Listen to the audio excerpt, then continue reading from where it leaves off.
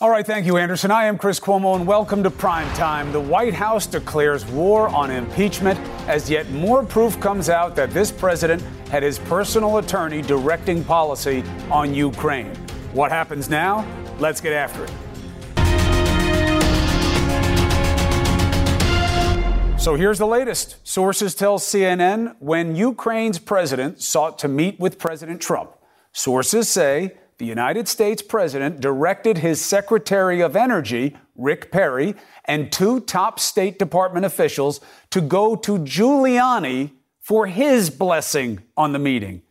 Go to Rudy for the president's blessing. The quote, if they can satisfy Rudy, they can satisfy the president. That from a person familiar with the meeting. Meanwhile, the White House is refusing to cooperate with what it calls a, quote, illegitimate effort to overturn the results of the election, referring, of course, to the impeachment inquiry, laying down the gauntlet in a loaded 8-page letter from the White House counsel. One of the main arguments, the president's due process rights have been curtailed without a vote to formalize the impeachment process. Now, if a vote is held, what could happen?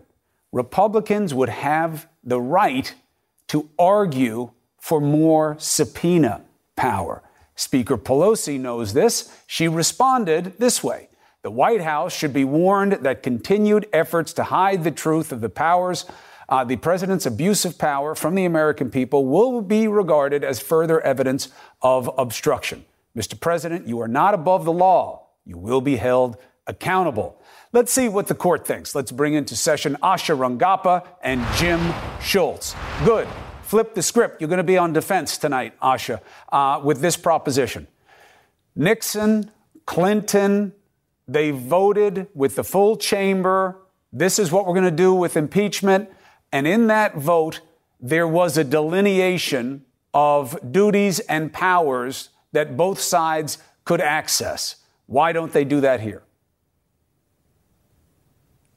Well, the House can create its own rules. And I mean, impeachment is so rare that I think these, few instances don't constitute the kind of precedent that this letter tries to delineate. I mean, honestly, Chris, this letter is kind of a legal embarrassment. I would not be proud if one of my undergraduate students produced this, because it demonstrates a fundamental misunderstanding of the impeachment process and what actually takes place in a House inquiry versus in a Senate trial. It conflates the two.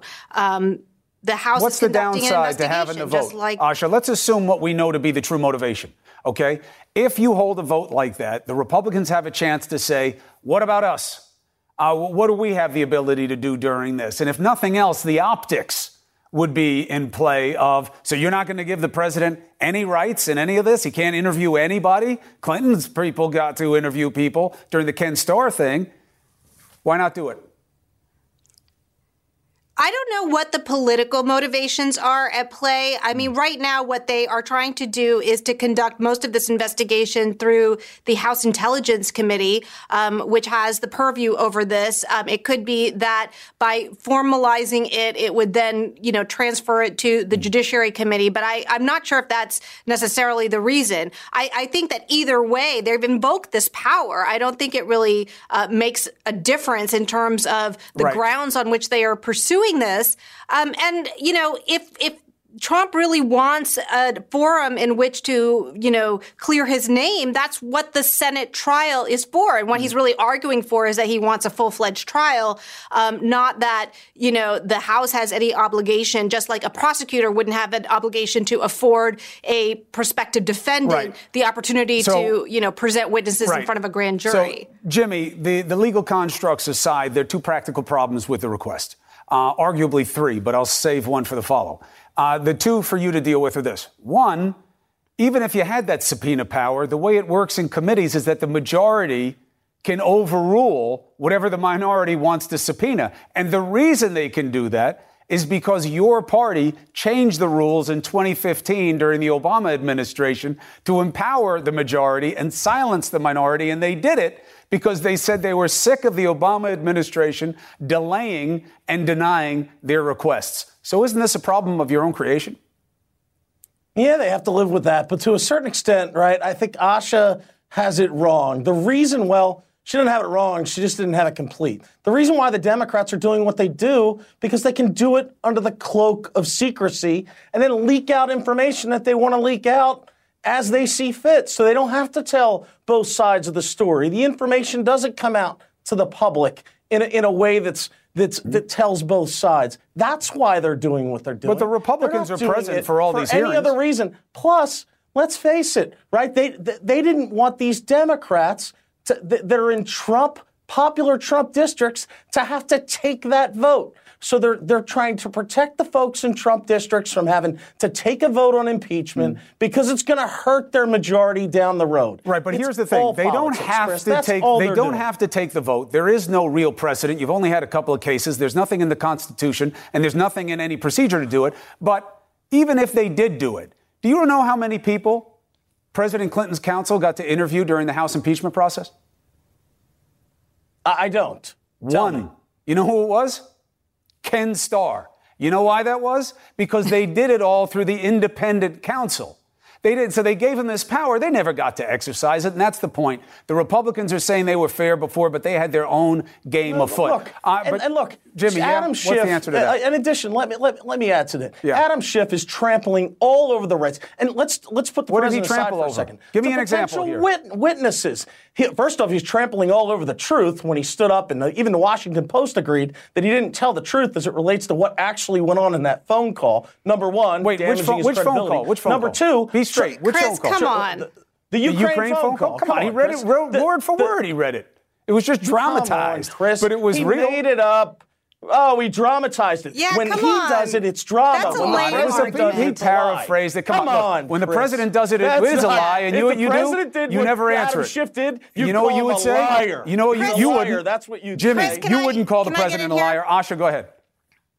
Go ahead. Yeah, I mean, listen, what we have right now is, again, and I've said this before, a prima facie case that the president has abused his power. We have this, primary source transcript of his conversation. If he has exculpatory evidence, it would be from the witnesses who were either on this call or who were working on behalf of this call, including Ambassador Sondland, who was ready to testify today. In other words, he has the opportunity to present, exculpatory evidence if he has it. And the fact that he is preventing witnesses from testifying kind of tells you where they are right now. Well, they're making a push to try to say that this is, hold on a second, Jimmy. They're trying to make a point that this is illegitimate. The problem you have with that, Jimmy, that argument is, let's say you're right. And some judge were to say that you didn't start the impeachment inquiry the right way, you got to have a vote. I don't think there's any chance of that. But let's say they did. No judge is ever going to see that. But let's say they did. Let's say they did. This is a political process. That's why the subpoenas, when we start talking about House subpoenas, they don't carry the same weight that court subpoenas But see, that's where you're wrong. It's a political process. But that's where you're wrong. Your oversight capacity under the Constitution of Congress is real and righteous. And the idea, it's real. But hold on, Jimmy. But the subpoena power isn't as powerful as that of a court of law. But Jimmy, and it's designed that way. But Jimmy, here's the thing. You guys put in a lot of these subpoena powers. You did it because you wanted them to be followed. You're now saying we don't have to follow any subpoenas unless it's an impeachment. Since when does congressional oversight not matter?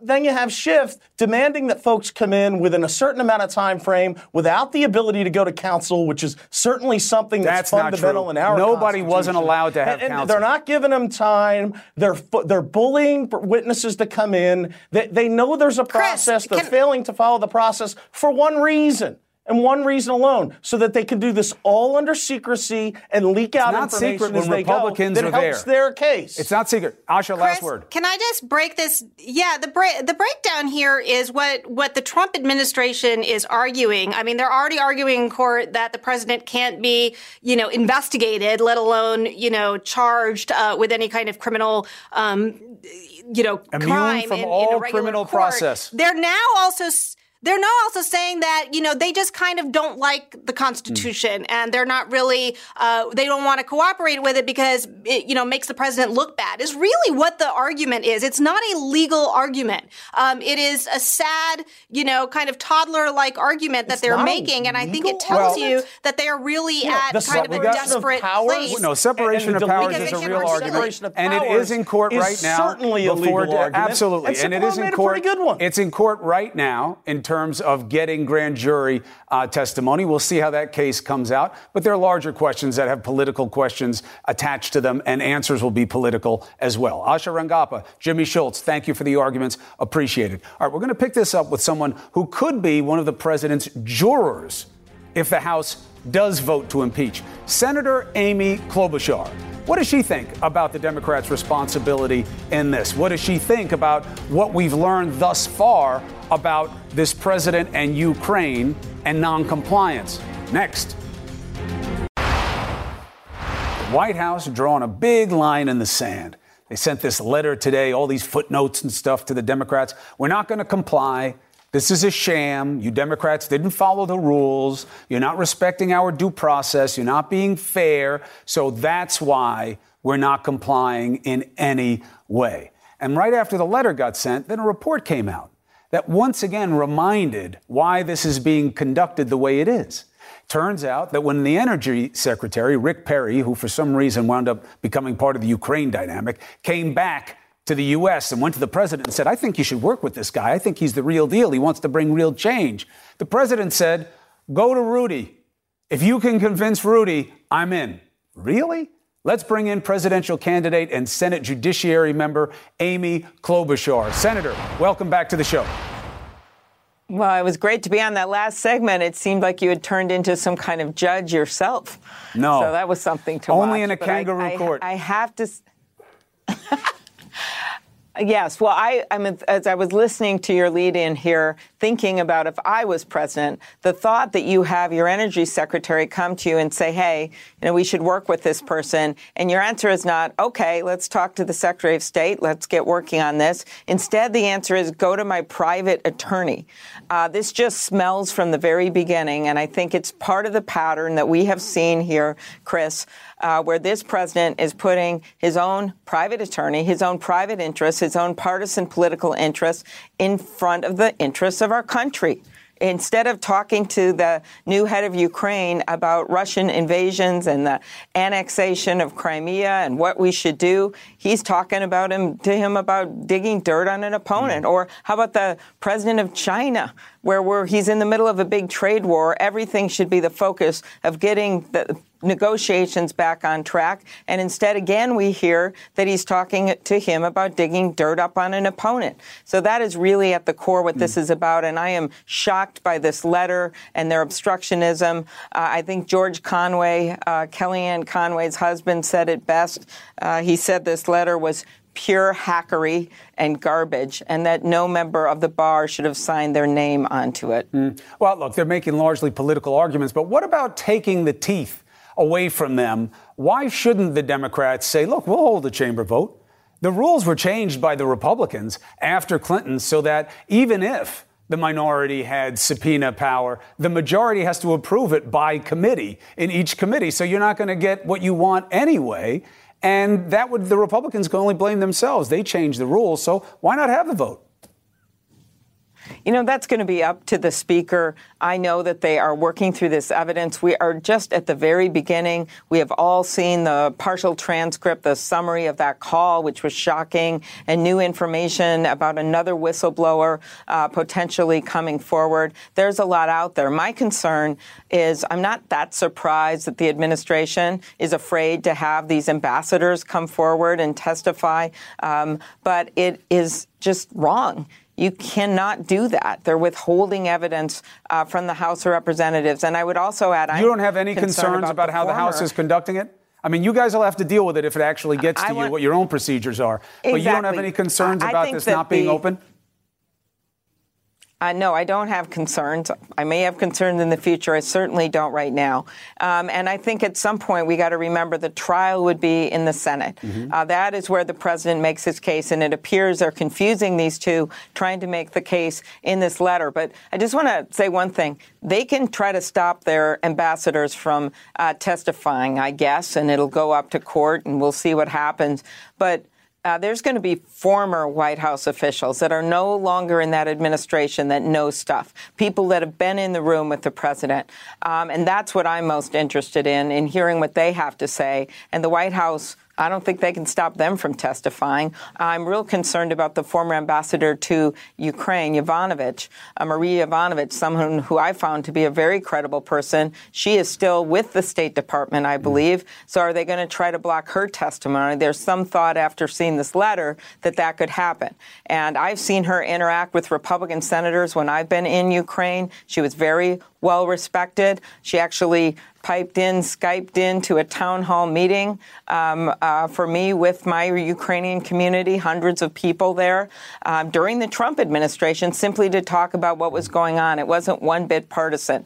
And so I am really interested to see if they're actually going to try to block her. And also, there's going to be tons of other witnesses that are not currently employed by the White House, since so many of those people who were in the room with the president, even over the summer, Dan Coates and Bolton, and some of the other leaders and generals are no longer there.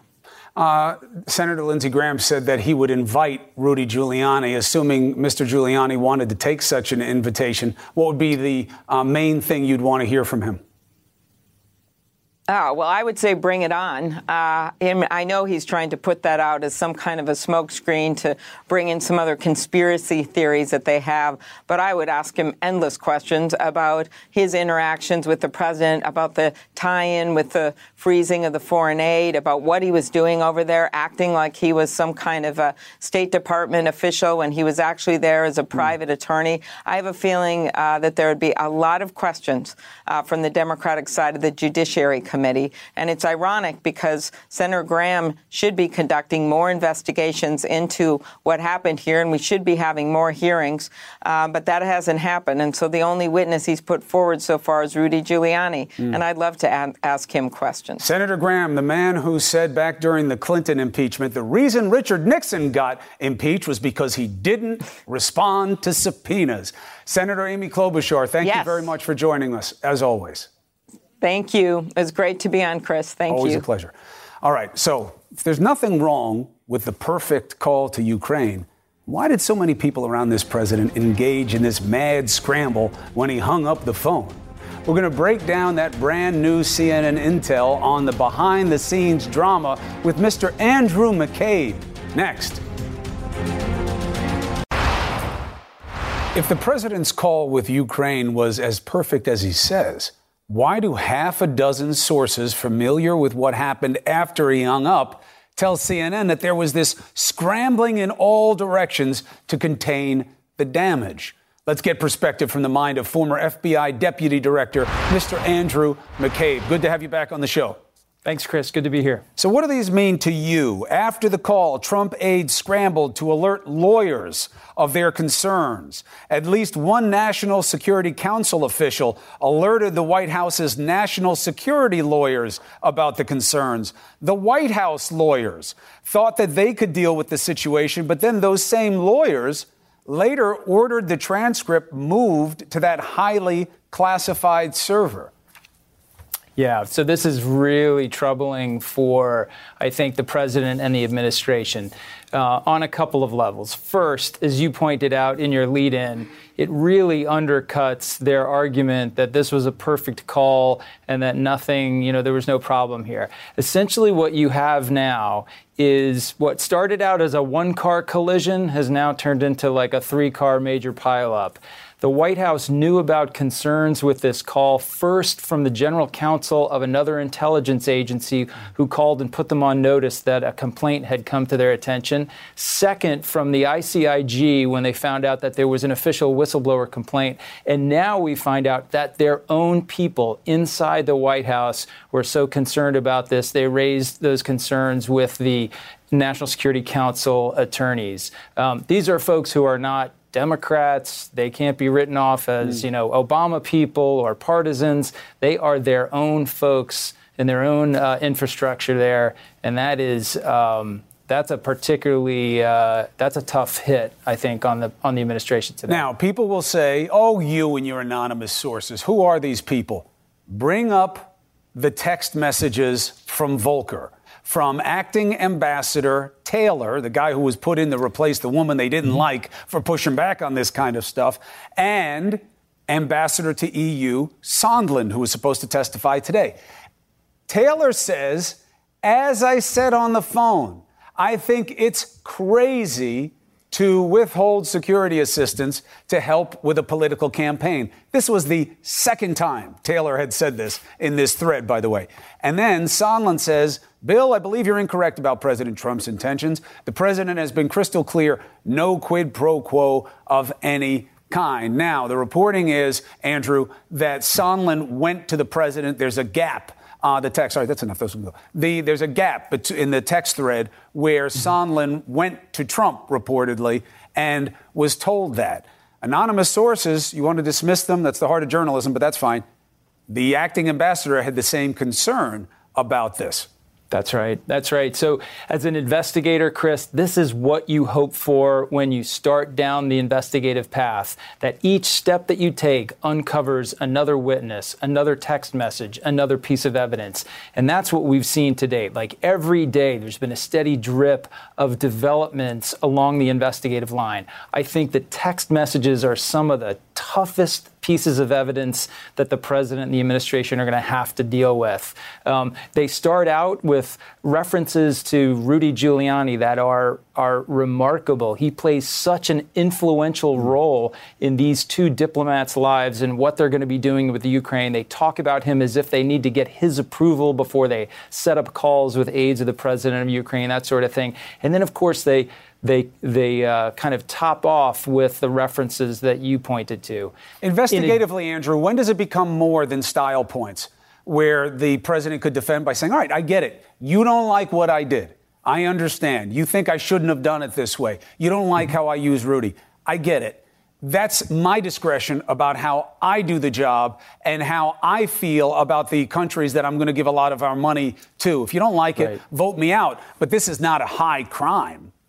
Well, that's a good argument for the president to make. He has enormous authority to conduct foreign policy, and these sorts of interactions with foreign leaders, presidents have a lot of leeway there. Where it falls apart is in his intent with this particular exchange with this leader. And that appears to have been to collect detrimental information on his domestic political rival from a foreign source. That is clearly illegal. That's where it gets very hard to write this off as just typical diplomatic, elbow banging, that sort of thing. Andrew, I got to go, but I want to ask you one quick thing. What would it mean to you, the Adam Schiff situation where he said, we didn't speak to the whistleblower. We would like to. The whistleblower reportedly went to a member of the staff of the committee. I include that as we, and that makes it a misleading statement at a minimum by Schiff. What's your analysis? You know what? That's the classic self-inflicted wound. You don't want to make these mistakes as you're conducting an investigation. You want everything you do to be perfect. You want every piece of evidence to be absolutely pristine. But frequently, people say things that are impertinent or poorly constructed, and it appears that the chairman has done that in this instance. It's unfortunate because I think the president will use this to become kind of a distraction from the main point. It's just something he's going to have to deal with as he goes forward. Andrew McCabe, thank you for your take. Appreciate it, as always. Thanks, Chris. All right, I want to bring in another intelligence vet who's coming at it a very different way. This one's held some big jobs in this administration and others. What does he think about this internal calamity? What's his analysis on it? What are his concerns about the Democrats in this process? I know that's not intelligence, but he knows a lot about politics as well. We'll bring in Mr. Flights next. All right, we know for context that the president says his call with Ukraine was perfect. And yet the White House refuses to let anyone still in the administration talk to Congress. Instead, they're arguing over the process. Here to make their case on that and also his perspective on this new development that we have, the president's former deputy assistant and NSC chief of staff, Fred Fleitz. Welcome back to Primetime. Hey, Chris, good to be here. You feeling better? I am. Yes, I was up late last night. I was at the CACI Asymmetric Threat Conference yesterday, and I was sort of wiped out. Well, of course, I can't even spell that, let alone be at the conference. But thank you. We wanted to have you back. I'm glad you're here now. Put on your investigator hat for a second. The idea of, after the call, people scrambling, talking to lawyers about how to clear it up, basically evidencing what we saw from Acting Ambassador Taylor in terms of, hey, are we really conditioning this aid on this deal with Biden? And then we know that moves forward to a point where the energy secretary comes back from Ukraine, says to the president, I think you should work with this guy in Ukraine. I think he's legit. I think he wants to do right. And the president says to him, go to Rudy, convince him you get my okay. What's your take? Well, I think a lot of this is based on anonymous sources that we can't confirm. I see a very biased process here that is not following precedent, but I'm more concerned that the Democrats are trying to impeach a sitting president using a secret witness that the American people will not be allowed to hear from, and a secret hearing where his appearance and voice will be obscured so the Republicans cannot learn who this person is, and this person may even testify in a secret location. You know, Chris, this is what we see in banana republics or communist China or the Soviet Union. This is not the way the American system of government is supposed to operate. I think it's an outrage. We have to have an open process. The Republicans have to have the same rights that happened in 1974 and 1998 for an impeachment process. Well, but a couple of points. One, a lot of that would be reserved for the Senate trial. That's when you have the need for this kind of exchange. We never had a process really in 1974 like the one we have now, nor did we have it in 1998, because what you had with Clinton was an independent counsel. And when it came time to have him in the House, they only presented one witness. I know you remember all this, Fred, but for those at home. So the Democrats, the counsel for then President Clinton, only got to deal with one witness, and it was Ken Starr. And the biggest problem procedurally, if you want to go down that road, but I want to go back to your analysis of what these developments are, the reason that the majority has subpoena power right now and the ability to call the shots is because your party gave it to the majority in 2015. They changed the rules coming out of Clinton. They changed it again with Obama. And the reason they changed it, saying the majority has the right, the minority, in every committee you get a majority vote, and if the minority doesn't have the votes, they don't get the subpoena. And the reason is the Obama administration has delayed and won't deal with any of our requests. Okay. Now, look, I thought your first guest, Asha Ranambi, had trouble answering this question when you asked her. Well, she couldn't answer. Why is Pelosi not using the same rules of 74 and 98? Now, the fact that the Democrats didn't fully take advantage of subpoena rights doesn't mean that they shouldn't give them to the Republicans now. And your argument that the Republicans changed the rule in 2015, that's irrelevant, Chris. The House makes its own rules. The rules could be set the way they were in 1998. But why should the Democrats have a different perspective on how to deal with delays than Republicans did? I'm just saying that the process should be the same as was established in 74 and 98. It doesn't matter what happened in 2015. It doesn't matter what the rules are now. The House can make whatever rules. And look, this is a very grave matter. We have to have fairness. We have to make sure. Was it fair when the Republicans changed the rules so that Democrats couldn't have subpoena power? It's irrelevant. That wasn't an impeachment process either. We're talking about an impeachment process. But I'm saying that in 98, there was no real subpoenaing by Democrats in that process. It was all done by an independent counsel. But they had the right to do so. It was a totally different process. They had the right to do so. They were given these rights. They were given subpoena. And, this is not just for a trial. This is for an investigation. A lot of people have been on TV today saying, well, the Republicans don't need all these subpoena rights to call witnesses because there's not going to be a trial in the House. They do need these rights because there will be an investigation in the House. That's why. But they're present on all the committees, Fred. Yeah, but they don't have the right to call witnesses. And that's something Nancy Pelosi doesn't want to do. And you know why. Because the Republicans will call Hunter Biden. They want to know why was he getting $50,000 a month from the Ukrainian, from some shady Ukrainian gas company. Hold on. Even if they did call Hunter Biden, because of the rules established by your party, they could still just knock it down with a majority vote. I just told you that rule can be reset as it was in 1998. The House can set its own rules. It was okay for the Republicans to change the rule for advantage, but the Democrats should change it back to advantage Republicans again. The Democrats should change it so we have this grave process handled fairly. Set the rules they were in 98 and 74. It doesn't matter what was done in 2015. Right, but it also doesn't really matter what happened in 74 and 98 because each one was a one-off. They were distinguishable from one another. There is no precedent. There is no guidance in the Constitution. And it seems like what you don't like is the party in power playing to advantage. And I understand that. The Democrats felt the same way in 98. And this is what makes the American people so frustrated about the process. But I don't think you have a good legal argument or even a good political one.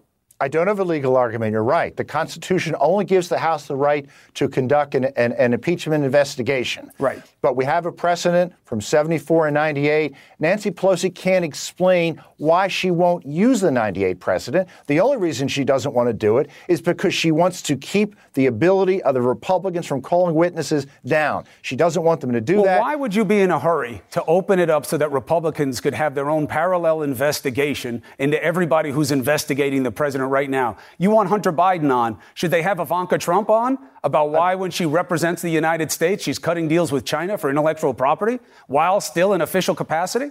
If you're going to have a private citizen on like Hunter Biden and ask why he was doing business when his daddy was in office, shouldn't you have Ivanka on too? I'm sure that really has nothing to do with this. Ivanka Really? Trump isn't involved in anything illegal. I'm simply saying. And what was Hunter Biden? What's the reason for not using the 98 precedent? The reason is Nancy Pelosi wants a long, drawn-out process where the Republicans have almost no rights to do maximum political damage to the president. The 98 precedent was to have an independent counsel. So you don't have it as apples to apples on this. What you don't like is that you're being closed out. And by the way, I don't disagree with you. I think this should be as open and fair as is allowable with the offsetting interest of expediency. I don't mean to be too wordy about it, but I'm saying you guys are in such a mode to go down different rabbit holes right now to stop this. Because, Fred, if we change the names, it would change the game for you. If I said Obama called up this president and said, go get dirt on this person running against me, and that's what I want, you would have a totally different analysis than you do right now.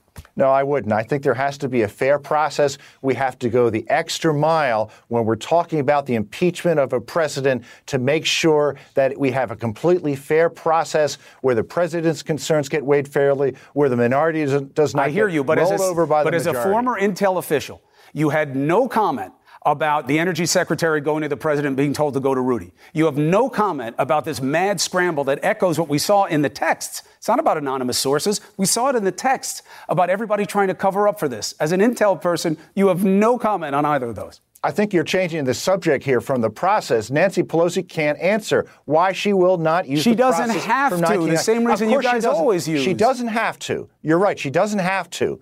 But she should use the precedent so the American people can be sure that this is a fair process, that the president is not being railroaded, and he is being railroaded. I don't know that that would guarantee fairness when what it's going to be is just competing interests. But, Fred, I take your argument on it, and I take your concerns about fairness. That is something everyone should share, and it's good to have you back on the show. I hope to do it again soon, and I hope your health stays in check. Thanks for having me on. Thank you. Be well, Fred. All right, I wonder what one of America's political trailblazers, we've been here before. You could take someone saying what Fred just said, and even someone what I'm arguing back right now.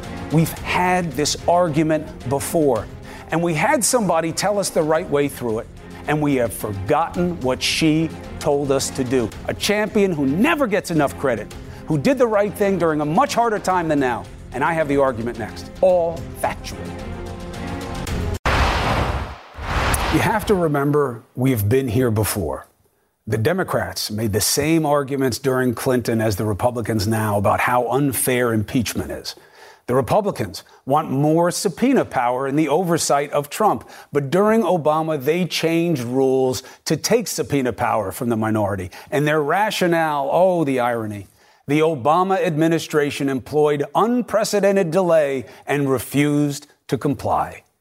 Be clear. Impeachment has always been political, and it has been about correcting and punishing abuses of power, not crimes.